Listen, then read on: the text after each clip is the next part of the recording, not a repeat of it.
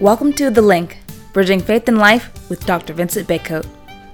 Dr. Baycoat is a professor of theology and the director of the Center for Applied Christian Ethics at Wheaton College in Wheaton, Illinois. On The Link, Dr. Baycoat makes connections between Christian beliefs and our lives and invites you to begin building bridges between faith and life in your ministry, organization, and personal life. Now, let's join Dr. Baycoat. Welcome to The Link. This month, I want to focus on a statement of faith that emerges at the very end of the Nicene Creed. The Nicene Creed, that common confession that Protestants, Catholics, and Orthodox share. And here are those words. We look forward to the resurrection of the dead and to the life in the world to come. Amen. Those words at the end are words that account for the fact that we all have to at some point contend with what some call the Great Equalizer. The Great Equalizer, of course, is death, the end that comes for everyone. And I found myself thinking about this because of the death of two prominent people. The first is Tim Keller.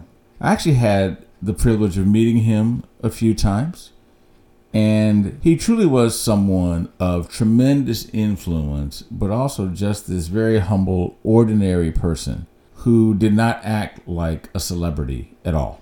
He was truly a great godly man and an important figure for helping to display a kind of Christianity that had deep convictions, and yet he was generous to not just those who shared his convictions, but to those who may disagree with him in either direction. Those from the left who thought he was way too conservative, and those to the right who may have thought that he was too moderate or not conservative enough. And many of us are certainly mourning his loss. He was a man of great influence, and it really is sad. And it's particularly sad because he died of pancreatic cancer. He had that diagnosis not long after he was retiring from Redeemer Presbyterian Church in New York City. And of course, he was going to have ongoing ministry, but I think many of us were anticipating another 20 years of Tim Keller, another 10 to 15 years at least of Tim Keller, arguably with perhaps even a larger ministry, because he wasn't going to be as particularly focused on leading Redeemer Presbyterian Church. But the fact that it came to him and that it was not what any of us were expecting, it really has, I think, hit a lot of us hard. That's the first death. The second death is of one of the greatest pop icons of all time. And that would be Tina Turner. She was first well known because she was part of a group with her former husband, Ike Turner. And if you ever saw a performance with Tina Turner, you saw that this was someone who truly could take over the stage.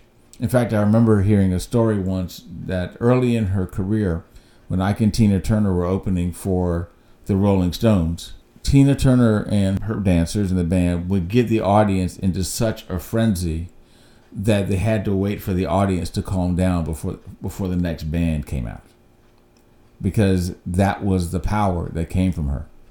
Part of what's interesting about her story is that she was in an abusive relationship, and she wound up eventually leaving him, eventually divorcing him, and then having some difficult years. And then she had one of the greatest comebacks of any pop figure. In her 40s, when the album Private Dancer came out in 1984, she became once again one of the biggest stars in the world. And she remained one of the biggest stars in the world until she retired just over a decade ago. She was, for me, and for many people, someone that was truly a tremendous performer, a tremendous singer, and from all the stories that people have talked about when they talk about her, just a nice person. And so As someone who's one of her fans, hearing about her loss is also something that is heavy for me. And so I'm talking then today about what do we do in the face of this great equalizer. And one of the reasons I think that it's important to talk about that is, yes, Christians may confess what we read in the Nicene Creed, but at least if you're in the United States, there's this interesting problem that happens. In the United States, we do not do death well.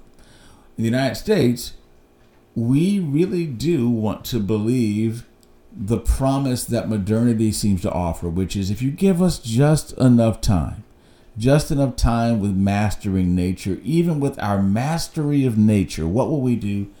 Eventually, we will conquer death as well. And believe me, there are people who are trying to do this. They're trying to find ways to, with the work of our own hands, to find a way to have life to go on forever and ever in some form, but through the work of our hands. Whatever those efforts may be, what God's word tells us is that those efforts are doomed to fail. And what we must do is reckon with the reality of mortality. And so what do we do in reckoning with the reality of mortality? You notice in the Creed, it says we look forward to the resurrection of the body. What that tells us is that in looking forward to this, because of what Christ has done, whatever happens on this side, who we are as whole persons, we actually are going to go on. Death does not have the last word. It does have a word. It often has a loud word. Sometimes it has an unexpected word. But its word is not the last word because we look forward to something beyond that. And so those of us who are Christians ought to be those who can admit that death, yes, when it has its word, it lands, and sometimes it lands really hard. And we will feel that. But that cannot be the only thing that we feel, because we look forward to the resurrection of our whole persons. Body and soul, us as whole persons, that is coming to us. That is promised us. Why is that promised to us? Because Christ has come, Christ has died, and not only died, Christ has risen. And he's risen in a body. He told Thomas, "You can touch me, Thomas," which meant, oh, wait, the body, you can touch it. So God cares about these bodies of ours. And whatever happens in terms of aging or disease, those terrible things do not have the last word. And suffering does not have the last word. But we do feel it. And so we can have a certain realism about this, but not a realism where we are ultimately terrorized by what comes with death. However you think about the sting of death is temporary. There's another thing I think that we should also be thinking about when we think about death. At least it's something I've had to think about. When I think about people that have had prominence, whether it's in pop culture, whether it's people with successful ministries, whether it's people who are authors, speakers, politicians, whatever it is, I think sometimes I've kind of felt like the fact that they have had prominence meant that in a way they get to have a special permanence and kind of go on. In other words, well, they're kind of exceptional, so they get something different from the rest of us. But the fact of the matter is this: Tim Keller had tremendous prominence and popularity. Tina Turner had tremendous prominence and popularity. But they too crossed over. And the point being that no one, in terms of what we do in this life, no one has permanence. Even if our influence goes on beyond our time here, the fact is that we, in terms of what we do with this life prior to Jesus setting everything right at the end, we all have a set period of time, which means they have their time. They have a stewardship of that time. So what does that mean? It does mean that whoever we are, no matter what our relative prominence is, we do need to think about how seriously we steward our lives here. Now, this is important. When I'm talking about how seriously we steward our lives, I don't mean how we can feel like we should have an anvil on our head as if God is saying, you better make sure that you are the greatest steward of all. Or when you stand before me, I'm going to say, oh, you were such a bad steward. No, that's not what I mean. What I mean is something like this. What do you do when you have a gift that is something you really wanted? And a gift that allows you to do something you'd really like to do. With that kind of gift, what do you want to do with something like that? You don't want to just put that gift on a shelf. You don't want to just let it collect dust. You want to do something with it. If that gift makes it possible to do something, you want to do that something. Well, we all have that gift, and that's the gift of the life that God gives us. And He gives us all an opportunity to take what He gives us with our lives. And sometimes we don't know until we're experiencing certain things what those things are. But He gives us the opportunity to make something of our lives. Not to make something of our lives, again, so we're worried about whether He's going to treat us like a parent who says, I'm so disappointed in you because you did bad. No, but He's someone who says, hey, here's something I have for you. Have at it and do your best. And I delight in it because you delight in it and you participate in it. This is the opportunity of stewardship that we have. It's a delightful opportunity. It's a gift and opportunity that God gives to us, not an obligation of heavy weight that God gives to us, where God says, okay, I'm going to check on you and you better get it right. No, God says, here's something I have for you. Here's opportunity I have for you. Lately, I found myself thinking about that in terms of the book of Ephesians, chapter 2, verse 10, where it says, we are His workmanship, created in Christ Jesus to do good works that God has prepared beforehand, that we shall walk in them. Those Ephesians 2:10 works are a gift. They are not works where we have to do anything. In fact, verses 8 and 9 of Ephesians 2 are telling us that we can't do anything to earn our salvation. Our salvation's a gift. And you know what comes along with that gift? The opportunity to be transformed by God and to have the opportunity to do works He's given to us. That's the stewardship opportunity that we have with the time we have. And so recognizing that we have time, we don't know what the time frame is for each of us, God knows, but that we have it. It's our opportunity to look at this gift that God has for us and then to turn to Him and say, Lord, help me to see how to delight in this gift and to use it in a way where I can actually do it joyfully, seriously but joyfully, and try to honor and serve you with the time that I have. And while we do that, we look forward not only to the resurrection of the body, we look forward to everlasting life. And because we look forward to that, that doesn't mean we only think about the future, but because we know about the future, because we know the end of the story, whatever's happening in the present is the gift opportunity we have now with the life we have now. Even knowing that at some point the clock runs out on this part of life.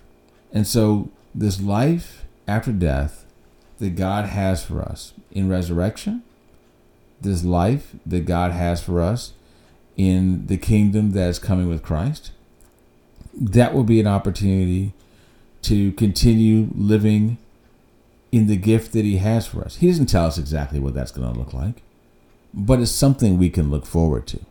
And in the meantime, what do?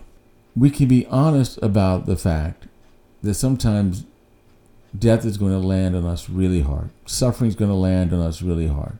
And we might feel wounds. We might shed tears. We might shed a lot of tears. But all of those things are things that we experience knowing that they're temporary and knowing that that's not the only thing that's in the picture. What's in the picture is that we look forward to the resurrection of the body and we look forward to the life everlasting. And because we do, even when we see another announcement, the next one, that someone that we love or someone that we've admired, someone that we care about, we see that they're gone, and it will hit us, but it hits us in a way where we know it's not the only part of the story. God has the last word. And because God has the last word, no matter how our grief lands with us, no matter how we walk through grief and loss, we don't do it as those who are failing to look forward. Because when we look forward to the resurrection of the body and to life everlasting, even amid our tears and pain, we can look forward and say, oh, but look at what's ahead. We look forward, but our looking forward is not looking beyond. We look through.